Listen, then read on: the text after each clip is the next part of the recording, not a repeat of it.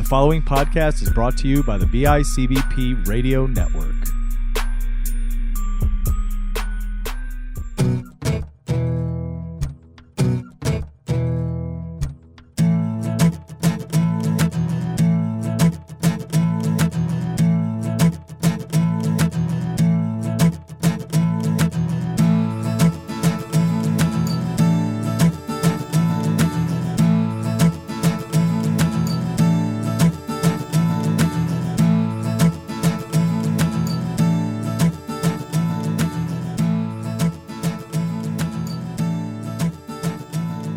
Hey, welcome to episode 2 of Cardboard Cave. I'm down here in the cave with my wife, who's grinning at me because talking into a microphone when she's right here in the room with me just feels awkward and silly. It's a little awkward. That's just podcasting for you. So if you stuck around after our last episode, I guess you had a tolerance for our son crying constantly. He didn't cry. He just made his voice known. He's still here, but he's asleep right now on Anna's lap, so we're going to roll with it. We have a fun game. I guess that's kind of spoilerish. We have a game to talk to you about in just a little bit, but first, Anna, what have we been up to recently? Well, we have had a lot of people over to play games, some new people that we've introduced to games. Which is always nice. Yes, and they really like it so far. Trevor has a new game table, so we've been breaking it in a little bit. So we've had 2 pretty big groups here to play games in the last couple of weeks. Yeah, but my gaming life has gone through phases where it seems like we'll go months and months and basically only play games with us, me and you. Mm-hmm. Very rarely, maybe a third person like Johnny, I mentioned. But thankfully, even though we have a child now, which complicates things a little bit, we just had some people who are excited about being introduced to these games. And so, yeah, we played some kind of 6 player games. And I mentioned I have a game table. We got to really break it in. This was from BoardGameTables.com. I won't get into pricing, but it's called the Jasper table. And if you're interested, it's not the most heavy-duty deluxe board game table ever, but it's literally a third, a quarter of the price of a lot of board game tables. It's a reasonably priced table, and it was very reasonable to put together. It took me maybe an hour, maybe an hour and a half. Much easier than IKEA furniture, I thought. At least an IKEA table or something like that. And the best part is that it has cup holders. Yeah. So I drink my coffee without getting dirty looks from you every time we play a game. That really is nice. Has these cup holders that can be moved around to different sides of the table. So, like if you have 6 people in the game, you can remove some of the cup holders to give more room for people. We actually were playing a game just a little bit ago, which we'll mention in a minute. But I actually had the tokens for the game stored in one of the cup holders. It was actually kind of convenient. And then I had a drink on the other side. So yeah, that's been pretty cool. That's the Jasper board game table from BoardGameTables.com. I think you can still order it. I'll say it's way more in my price range than any other board game table I've seen. So that's why we have it. But yeah, before we get into the game, we want to talk about having the group of 6. It reminded me how hard it can be to find a game that we enjoy as people who played a variety of games. We consider ourselves gamers at this point. Or I certainly do. I think you do too. Yeah. I like to fancy that. So fancying that notion, it can be hard to find a game that, especially newer people to gaming, want to play, and it plays a big group, and you're not waiting like an hour before your turn to come back around. And so just to highlight a couple of games that I think are winners for that category, the 2 games we really played the other night when we had the group over was Between Two Cities and Jamaica. We're not going to review these right now, but Between Two Cities is cool because it is ridiculously quick. We're talking 20 to 30 minutes for a 6 or 7 player game. It is one of those games I would not recommend with 2 or maybe even 3 players, but with 4+, and the fact that it plays up to 7, it gives you a very, very light city building, tile building game that's still got some fun, good decisions, and there's almost no downtime. It moves so quick, you have to be careful you're not moving too fast, almost. Just real quick, what do you think about it? We played it just a couple of times. Yeah, I really liked it. We were talking about how it felt like it went too fast when we played it the other night. And you had showed me that there's an expansion coming out that's supposed to add some more meat to it. But for a larger number of players, which for us, I feel like it's either just the two of us playing or it's a large group playing, which is really tricky. And there's nothing wrong with party games, but they don't quite satisfy the need for some decent strategy and a little bit more thinking. And I thought this was a really good solution to that. Yeah, for better or worse, you're right. We either have 2 players or we have 6, 7 players. And to be honest, neither of those are really the best for a lot of games. I mean, 3 to 4 players is like the perfect number of players for a lot of these games that we like. But we rarely have 3 or 4 players. It's either 2 or 6, it seems like. Yeah. So yeah, I think Between Two Cities is a hit. It's like a $20 to $25 game. If you're new to this hobby, if there's any fans coming from Retro Blist, the retro gaming podcast I do with my friend Johnny, the game we talked about last week, Wingspan, may not be the best game to start with. But I think Between Two Cities, if you're regularly playing with, say, 4+ people, that's actually not a bad one to start with. Yeah. And neither is the next game I'm going to mention, Jamaica. Now, Jamaica is a oldie but a goodie. It's about pirate racing around the island of Jamaica. And it's just a beautiful game.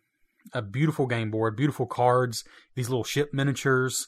It's a race, but you don't really have to like racing games, I don't think. It's got a really neat card mechanism where you have a double-sided card. It's like a lone card. You actually hold it horizontally. The left side of the card is your morning action, and the right side of the card is your evening action. And the start player rolls 2 dice and decides which dice will correspond to the morning action, which will be the evening action. And then you simultaneously reveal which card you picked, so that really cuts down the downtime. And then in turn order, you actually take your turns carrying out your 2 actions. If you end your movement on a space with another player, you have a battle, which is super simple, quick, wham-bam battle. There's treasures that throw wrench in plans. The kind of biggest strategy of the game is simply having enough food to survive the open waters and enough gold to pay the port fees, which is just simply when you land on a space with a port. I think you've starved yourself every other time we play this. Oh, game. yeah. Like Trevor has a hold full of gold and he's starving. Like all of his pirates have scurvy and he doesn't survive. He doesn't get the gold to the end of the race. Yeah. Because he can't feed his crew. It's hilarious. Like you'll have a boat that's like a buffet boat. And we all joke about it because there's food. The boat is loaded down with food. And I'll be like, I want to go attack them so I can steal some of their food. It's really funny, actually, and thematic. I actually managed to win the last game, which was fun because I think I usually don't win that game because I starve the whole time. It's just a fun game. And it's light, and you can't take it too seriously because you can have stuff stolen from you. But I never take it too personally in this game because that's just, if you have a hold in your ship that has like 7 gold, you know you're a target. Like you should know that going in. And speaking of expansions, I actually have my eye on the Jamaica expansion as well. I believe it will add substantially to the game. It gives you crew members that are loaded onto your ship like any other cargo. And you can throw them overboard when you don't want them anymore, but they give you a special ability while they're on the boat and points if you finish the race with them. And they actually totally replace the treasure deck, which I think is the weakest part of the game. It takes out the weird items that people never seem to quite know what to do with and makes it just treasure in the treasure deck. And the crew members take the place of those items, basically. So I think that's going to be a good addition. But it's a fun theme. I'm looking forward. It's a really good family game, I think. Yes. It's because it's such a fun theme and the mechanics aren't too tricky. So I look forward to playing it with Miles when he gets. And it's a 2 to 6 player game, and I think it would work okay as a 2-player game, but definitely with 3 to 6. I never think to play a game like that with just you because I think of it as a group game. Right. But it's totally great as a family game. Like 3-4 players, no problem. But it plays up to 6, great.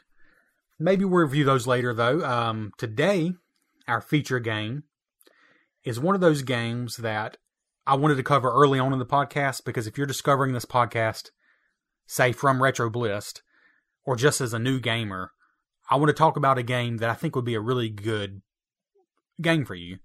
Because it's light on rules, but not light on thought and deep, meaningful decisions. And that is Azul. That's spelled A-Z-U-L. Azul is a... Blue in Spanish? Does it just mean blue in Spanish? I think so. The theme, I should have got out the instruction manual, but the theme is that you are placing these ceramic tiles or porcelain tiles. I think you're right that Azul is blue in Spanish, but as I'm probably saying this wrong, I'm going to look like an idiot, but Azuelas, something like that, is actually like a Portuguese tile. Oh, okay. And I'm probably making half of this up. Actually, you know what? It might be on the back of the box. We're trying to embellish the walls of the royal palace of Evora. Azuelos were originally white and blue ceramic tiles. Were fully embraced by the Portuguese when King Manuel I, on a visit to the Alhambra Palace in southern Spain, was mesmerized by the stunning beauty of the Moorish decorative tiles. Anyways, you really wouldn't know all that playing the game. It's a very abstract game, like there's not a lot of theme to it, but it makes up for it in other areas we'll get to. So Azul is, at the end of the day, a tile-laying... It doesn't really feel like a tile-laying game, but it is a tile-laying game. It's a little bit of a puzzle. Yeah, it's a puzzly tile-laying game, which doesn't really sound like something that would excite me. That doesn't really hit my strong points. But this one's a little different, and we'll get into that. But it's by Michael Kiesling, who is quickly rising for me as a designer that I want to watch for. He's been making games for years and years, but I've just recently discovered how much I like his games. He's best known, I think, for the I can't remember what they're called. The trilogy has a name, but it's Tikal, Mexica, and Java. It's 3 games that came out years ago, were very critically acclaimed. But he's made a ton of games since then. I first realized that I wanted to keep an eye on him with a game called Coal Baron, which is a game a lot of people don't talk about being a coal baron. We've only played it a couple of times, but I really was taken by that game. Maybe more than you were. Oh, that was fun. Yeah, we played it at the beach. Yeah, we did. Yep. I want to dig that back out. I just thought it was a game that offered so many good decisions without being complex. But he's just really been knocking it out of the park lately. In 2017, he released Azul, the game we're about to talk about, and Heaven and Hell, which is a Euro game for Euro gamers by Euro gamer, but it became a pretty big hit. I think it won some awards even. And the very same year, he released a game called Riverboat, which we actually just finished playing, as I alluded to earlier. And Riverboat is a much deeper, heavier game than Azul, which we're about to talk about. But I'm looking forward to covering it. I'm enjoying it very much. I'll go and spoil that much. So Azul really has nothing to do with those games. It is a very different game. It has been a huge hit for Michael Kiesling. I would say it's easily been his best-selling game.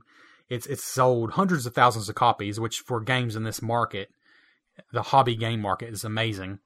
It won the Spiel des Jahres, which is the biggest game award. It's out of Germany. And it is a game for families, for gamers, for really just about anybody. So let me just briefly go over the rules. In the rules overview for Azul.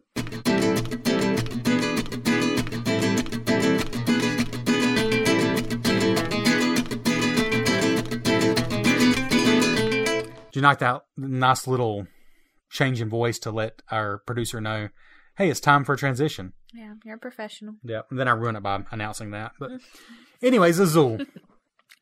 I recommend you just maybe look at a quick video to see it in motion. But basically with Azul, I think I can explain it pretty easily. You have a board. You have your individual player board. And this board has a pattern that these tiles, these chunky, awesome, I don't actually know what they're made out of. They're not actually porcelain, but they're durable tiles. Maybe Bakelite. Just plastic. Just plastic, yeah. And basically, you are acquiring these tiles off of what they call factories, which are just basically, they look like drink coasters. You're acquiring the tiles and placing them on your board in the first part of a round. And in the second part of a round, you're actually moving some of those tiles over onto your actual board. So the way it works, we'll say a 2-player game. In a 2-player game, you have 5 offer spaces, factory tiles they're called. And on those 5 coasters, you put 4 of these tiles, the actual Azul tiles. So there's 4 on each of the 5 spaces. And on your turn, you simply take all the tiles of a single color from any of those 5 coasters. Or you take all the tiles of single color from the middle. And the way tiles end up in the middle, like let's say there's a tile that has 2 blue, a red, and a yellow. I decide to take the 2 blue. I put those on my board, on the left side of the board. And then everything else that was on that tile gets moved to the middle of the table. And it keeps going around, so eventually there could be a pile of tiles in the middle of the table. But the trick is, you have to take all the tiles of whatever color you take. And sometimes you may not want to take that many. Because you have limited space on your board, you can't just put unlimited tiles there. So it really balances. I mean, it feels awesome when you want 4 tiles of a color to get all 4 in one turn. But sometimes you don't want that many, and actually you just want 1, and it's really painful to take the extra. Because the theme is, any extra tiles you take that you could not fit, crash to the floor and break, which ends up being negative points. So anyways, this keeps going around. I take all the, say, yellow tiles off of this coaster, move the rest to the middle. Anna takes all the red tiles out of the middle of the table. Keeps going around until all the tiles are gone. Once all the tiles are gone, off the coasters and the middle of the table, then you look down at your board, and both players can do this simultaneously. This is a game with very little downtime. In a 2-player game, you're basically not waiting at all. With 3 and 4, it's a little more, but it does work with all numbers. So you look at your board. You've now acquired some tiles from the first part of the round, and every line that you've managed to fill on the left side of your board with tiles, you move 1 tile over from there, and the rest just go back in the box. You move 1 tile over from there and actually put it in your wall. This wall that you're trying to impress the Portuguese king with, apparently. You put this tile on your wall, and now it is a permanent fixture on your wall. And you do that, you go top to bottom, you do that for every line until you've moved over tiles. And so the whole point of the game is obviously to score points. And I'm realizing now this is a hard game to explain without seeing it in front of you. I hope maybe you found a picture online to pull up in front of you. But basically it's a grid. It's a 5x5 grid with different colors where you have to put the tiles.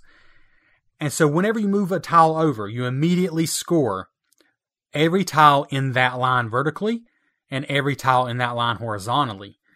So if there's nothing adjacent to the tile you just moved over, you're just going to get 1 point for the tile itself. But let's say you move it over next to a line of 3 tiles horizontally connected to it, that's 4 points. And let's say there was 2 more tiles directly above that when you just moved over. Now it's 4 plus 1, 2, 3, because you count the tile again. 7 points. That's hard to explain, but basically the bottom line is you're strategically deciding when to move tiles over and trying to move them over when you get points. Also, keeping in mind, besides this immediate scoring, at the end of the game, you'll get 2 bonus points for every horizontal line you've totally filled. You will get 7 bonus points for every vertical line that is totally filled with tiles. And you'll get a whopping 10 points for every color that you manage to get all 5 tiles. So, for example, there's only room for 5 blue tiles, 5 red tiles, 5 black tiles. There's only room for 5 of each color on your board, and for every one of those that you fill up completely is 10 bonus points. And that's really it. It's a game that's easier to explain in person, but you're getting points constantly for just strategically placing these tiles, trying to not make too many tiles crash to the floor and cause negative points, and then getting these big bonus points, which you cannot ignore. They're a big part of the game at the end of the game. The game lasts for, how many rounds is it? Oh, it's just until, okay. So the game end condition is odd, but it works so well. It's not a determined number of rounds. Instead, the game ends when somebody has finished just 1 horizontal line of tiles. And you might be thinking, well, gosh, that seems like it go really quick. But it's a minimum of 5 rounds. It can't be less than 5 rounds. Because you can never move one tile over onto a horizontal line more than one in a round. So it's going to be at least 5 rounds, but it could be more. And that is something else you really have to watch for, because you might be planning something big, but you got to watch to make sure your opponents aren't about to finish the game. Kind of a rough rules overview, but you really just kind of got to see it in person yourself. But needless to say, there's this tension of what tiles do you take. You're watching your opponents to see what tiles they need. And kind of just fussing at yourself sometimes for taking tiles you should not have taken. Because let's say, I think there's a lot of fussing going on. There's a lot of fussing in this game. Table banging, yelling. Which maybe we should save that for the actual review. But just the way it works is so much more tense in real life than it sounds explaining it. Because there's so many points to be lost or won by your own stupid decisions and by the decisions of your cunning opponents. So, that being said, you're welcome. Did I miss anything with the rules overview? I mean, I know that was kind of rough and ready, but no, it is very visual. So it is. You just have to sit down and play it. Again, it's a little bit different. The scoring, I think, is the most tricky. So you have to play through it once and learn how to score it, and then it's fine. The component, it's a really fun. It's an easy game to set up. It's this bag of these beautiful tiles. There's no cards to it. It's just basically the boards and the tiles. And, so. Yeah. So rules wise, I'll say the rules are very good and streamlined, but you're right. You just got to play through one game, I think, to get how the points work. Cause it doesn't feel like a tile laying game. Like, Scrabble is technically a tile laying game with letters on it. And it does have some of that in it, but it feels like a totally different game than your normal, Carcassonne, your normal tile laying game. So that's the rules. You've already started with kind of the beauty of the components, so let's get into the actual review of Azul.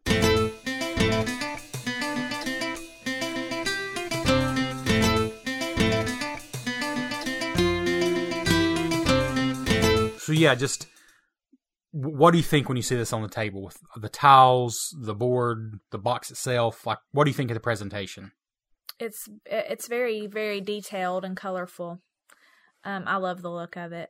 I just love the details on the tiles and the colors, and I think it's a beautiful game. And the components are, again, easy to set up. We took this with us hiking this week. Oh yeah. And took a hike up into the mountains, and Trevor was really tired and really done by the time we got back down for the game and the picnic. Yeah, I carried my infant son up the mountain and down the mountain, and he slept the whole time, but I was worn out. And then the first game did not go very well. I was borderline screaming. I've made so many stupid mistakes in that first game. Yeah, but you smashed me the second game. And we played it through twice. It plays through really quickly and easily. Oh, yeah. And the setup's just... but outside, we didn't have to worry about anything blowing away or losing anything. Mm-hmm. So it was a good game to play outside. That is a huge plus for this game. I mean, it is rocket fast to set it up. And it looks so good on the table. And it really is one of the best games I can think of to play outside. I mean, you're not going to play it while it's raining because there are cardboard boards. But short of that, you could even play it on a windy day and probably be okay. I mean, it's so easy to set up and so quick. And it looks so nice. These chunky tiles, they're just thick and chunky and they're so satisfying. The bag you draw them out of every round is a beautiful bag. It's such a nice looking game. And it's about $30, so it's not. I feel like it's a great value for just what you're getting.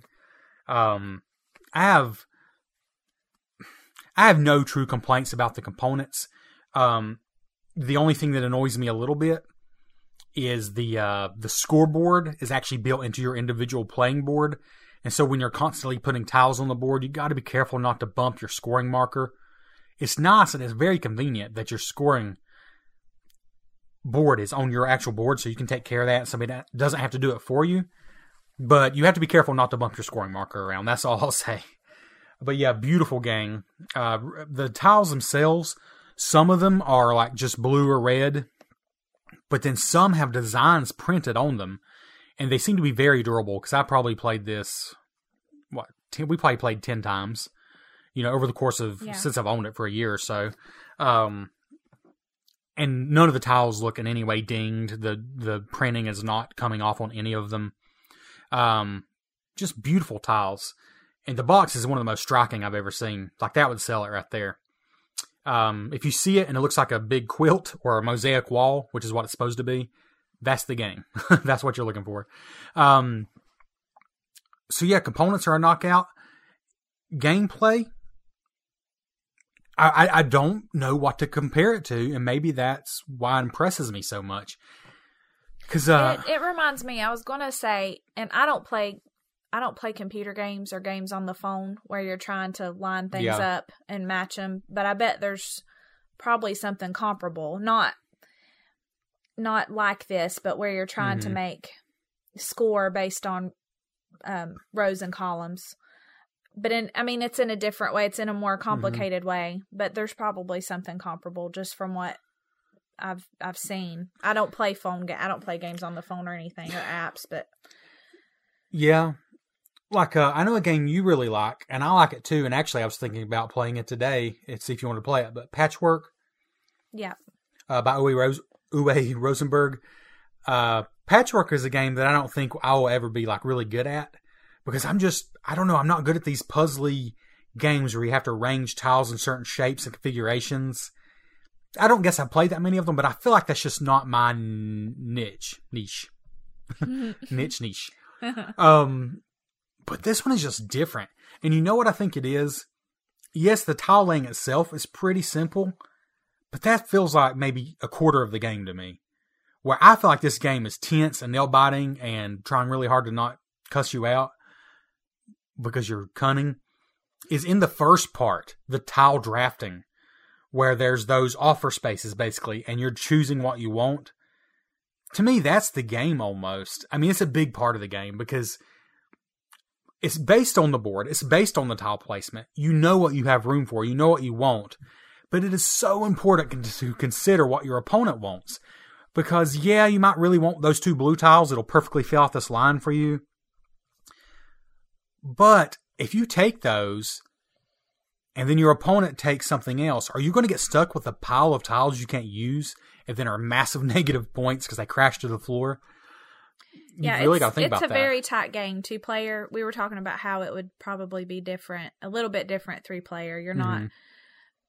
You're not trying to be quite as cutthroat, like looking at, seeing what's the best move for you and the worst move for your opponent as far as which tiles you're going to take. But 2-player, it's a tight little game. We had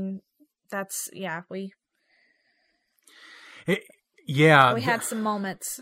We did. I mean, I really hate to have my plans messed up. Yeah. I don't really care if I lose. I just hate in the middle of the game when I have something in mind and it gets messed up. Mm-hmm. And sometimes I've gotten better about that. I've gotten better at saying, okay, he could really mess me up on this. I just need to be prepared. But that happens pretty much, every other turn with this game, which makes it interesting. Yeah. It makes you learn not to lose your cool. Well, you know what it really does? When we were at the mountains, came down and played this game, which was so cool. But you crushed me so bad that game that I'm like, God, set it up again. It makes you want to play again. Yes. Because you feel like, I can do better next time. That's what you feel like. The same thing happened today. Didn't I beat you pretty bad? And then you said, no, let's do it again. And then you beat me, right? Yeah. So, yeah. It's one of those one more time kind of games, which doesn't happen that often. But with 2 players, let's see, the box says that it takes 30 to 45 minutes. Honestly, I'm sure that's right with 3 to 4 players. I think we knock out a 2-player game in this in 20 minutes tops. Yeah. Honestly, including setup. I think we're knocking out games in 20 minutes. Yeah. I mean, it is so quick. And I'll just go ahead and say, I like to talk about player count when we can. Unfortunately, I don't remember playing this one with 3, but I think it would be a brilliant 3-player game. I played it with 4. It's been a little while. And we played it with 2 like half a dozen times just in the last 2 days. With 4, I feel like it's a more easygoing game. It is less... I feel like it's less cutthroat with 4, which is weird. It's backwards from what you might think. But because you really can't pay attention to what all your opponents are doing, it's too unpredictable with 4 to really get that serious about it. I think. So if there's more players, do more tiles come out? Yep. Okay. I believe it's 5, 6, and 7 spaces. Like there's only 5 in a 2-player game. Don't quote me on that. It might be 5, 7, and 9. Actually, it is. It's 5, 7, and 9.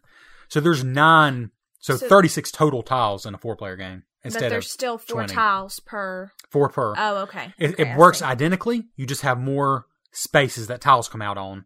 So it keeps it very tight at 2, but it spreads it out more. So it's just as tight with 4 players as it is with 2. You still are going to have exactly enough tiles to finish your board, I believe. Like you're always... Well, never mind. You're not necessarily going to finish your board. You're going to have roughly the same number of opportunities for tiles in a 2-player or 4-player game. The difference is, with 2 players, if something is helping your opponent, then it's basically hurting you. That's just the nature of a 2-player game. So you've really got to pay attention. I think if you're into just a very intense, competitive game of wits and maybe a little bit of yelling, this is a brilliant 2-player game. I think 3 is going to be a balance. We're really not that terrible. Don't sit and yell at each other. No. It's just... We just get frustrated. I'm surprised that this game is so pretty and so unassuming. And I'm sure from my description it sounds bland even. But it's not. Like as a 2-player game, it's intense, honestly. Yeah. As intense as these pretty tiles can be. With 4 players, I feel like it's more of just a family weight game that's still got some strategy, there's still some moves you can make that are going to make people yell. But I feel like it's almost heavier as a 2-player game than a 4. And I don't think that's good or bad either way. But I think I actually prefer it with 2. And then 3 would also be, I think, just as good. I think 4 might be my least favorite number for this game. But I would still gladly play it with 4. It's just simply a less intense experience with 4, I think. I might be wrong about that. That's my feelings. But I totally recommend it with all the numbers 2 to 4. Don't shy away from this if you're going to be playing with any of those numbers. What do you think? Do you remember playing the 4-player game? I don't. Yeah. I don't remember. It has been a while. Yeah, but my favorite part of the game, honestly, I mean, I like moving the tiles over and getting points, but my favorite part of the game is that tile drafting, where you're just really sticking it to your opponent in a, not in a mean way, but just in a, I've got to do this or you're going to stick it to me, basically. But I just like getting what I want. I don't, more than I like robbing you of what you want. I like getting what I want. And sometimes that means denying the other player. Anything you don't like about either sort of half of the game, like that kind of rubs you the wrong way, or, cause it is a game that we've had swingy scores on. I will say that. Which usually, a tight game where everybody stays close the whole time makes you feel less frustrated at the end. This is a game where you can feel like you just got shut out. Whether it's your own fault or not, because there is some luck. There's some luck in what comes out, but it is a game where I get mad if I feel like I just didn't do as well as I should have. But because it's so quick and so easy to set up and play again, it doesn't really bother me. Is that kind of how you feel, or? Yeah, I agree. You can you learn from your mistakes, and you can kind of avoid those mistakes a little bit the next time.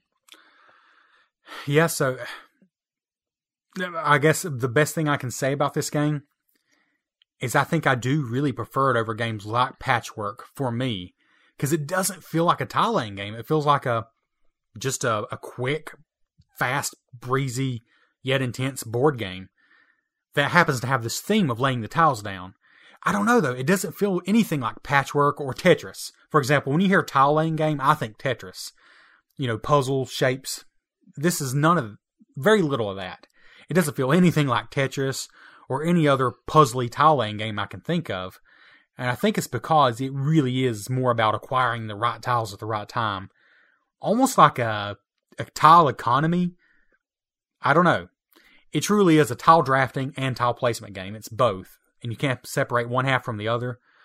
And I think that's why it works so well for me. And why I like it more than your normal puzzly tile laying games. Our son's belly is rumbling. That was pretty funny. I better be quiet though, because he's been perfect. Just sleeping away. Yeah, so anything else you have to say about the gameplay before we give some scores? I'm going to give a score. Again, it's totally up to you if you want to. Okay. Anything else? No, I don't think so. Do you want to go first this time? Or do you care to give a review? You really don't have to. I'm a numbers guy. It's totally fine if you're not. We could. Oh, you go ahead. Okay. I don't. I'm not a numbers girl, so Yeah. I feel like last week I got a little defensive because you gave Wingspan only a 7, but I got to remember you're just kind of coming from it differently. Yeah, I don't love numbers. I might have to come up with my own way of my own system a little bit. That actually should be neat. Yeah, because 1 to 10 just feels like too much almost. It feels like a huge range to me. And numbers aren't my friend anyway. Just, I get that. I think that would be fun. I associate bad things with numbers, with math. That would be fun. I guess I should have spent more time explaining my scale last week. Let me just do that real quick. I love numbers, and I love the 1 to 10 scale. To me, a 1 is trash. 2 is just short of trash. 3, they had maybe one good idea in there, but it's still just not a good game. Once you get to a 4, it's a deeply flawed game, but they obviously had something there, but it's still well below average to me. A 5 is just middle of the road. A 5 is not a terrible game. A 5 is probably going to be worth playing to some people if you really love the theme or really love the mechanics. Once you get to a 6, though, now you're talking quality. 7 is pretty much, you can't go wrong, but it might have some flaws holding it back. Then you just goes from there. 8 is a fantastic game. 9 is just, I'll recommend it. I'll never turn down a game. And a 10 is just one of the best games I ever played. That kind of thing. I guess that's pretty obvious, but I do use the whole scale. So a 5 is not bad. A 5 is middle of the road. It's not like in school where if you get a 50, you failed the test, That being said, God, I hate to do this, but I think I'm going to give Azul the same game, same score I gave Wingspan from last week. They're very different games, but they both do so much so well. Azul is a very simple game. It's not the kind of game that I'm going to play like for hours on end, but I'm really digging it right now. So right now I'm going to give it an 8.5. It just so happens to be the same score I gave last week.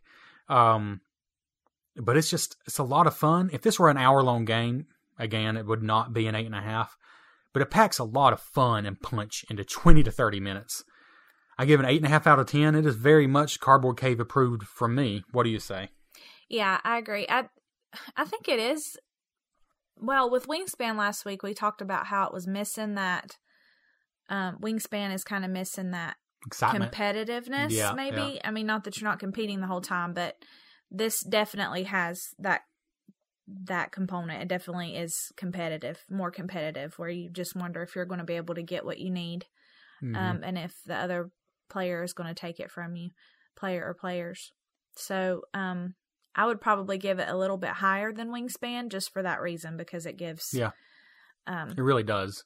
So I would give it like a 7.5 or an 8, because to me it's above average, but it's not necessarily my favorite game, but I definitely love playing it and love looking at it, and I enjoy it.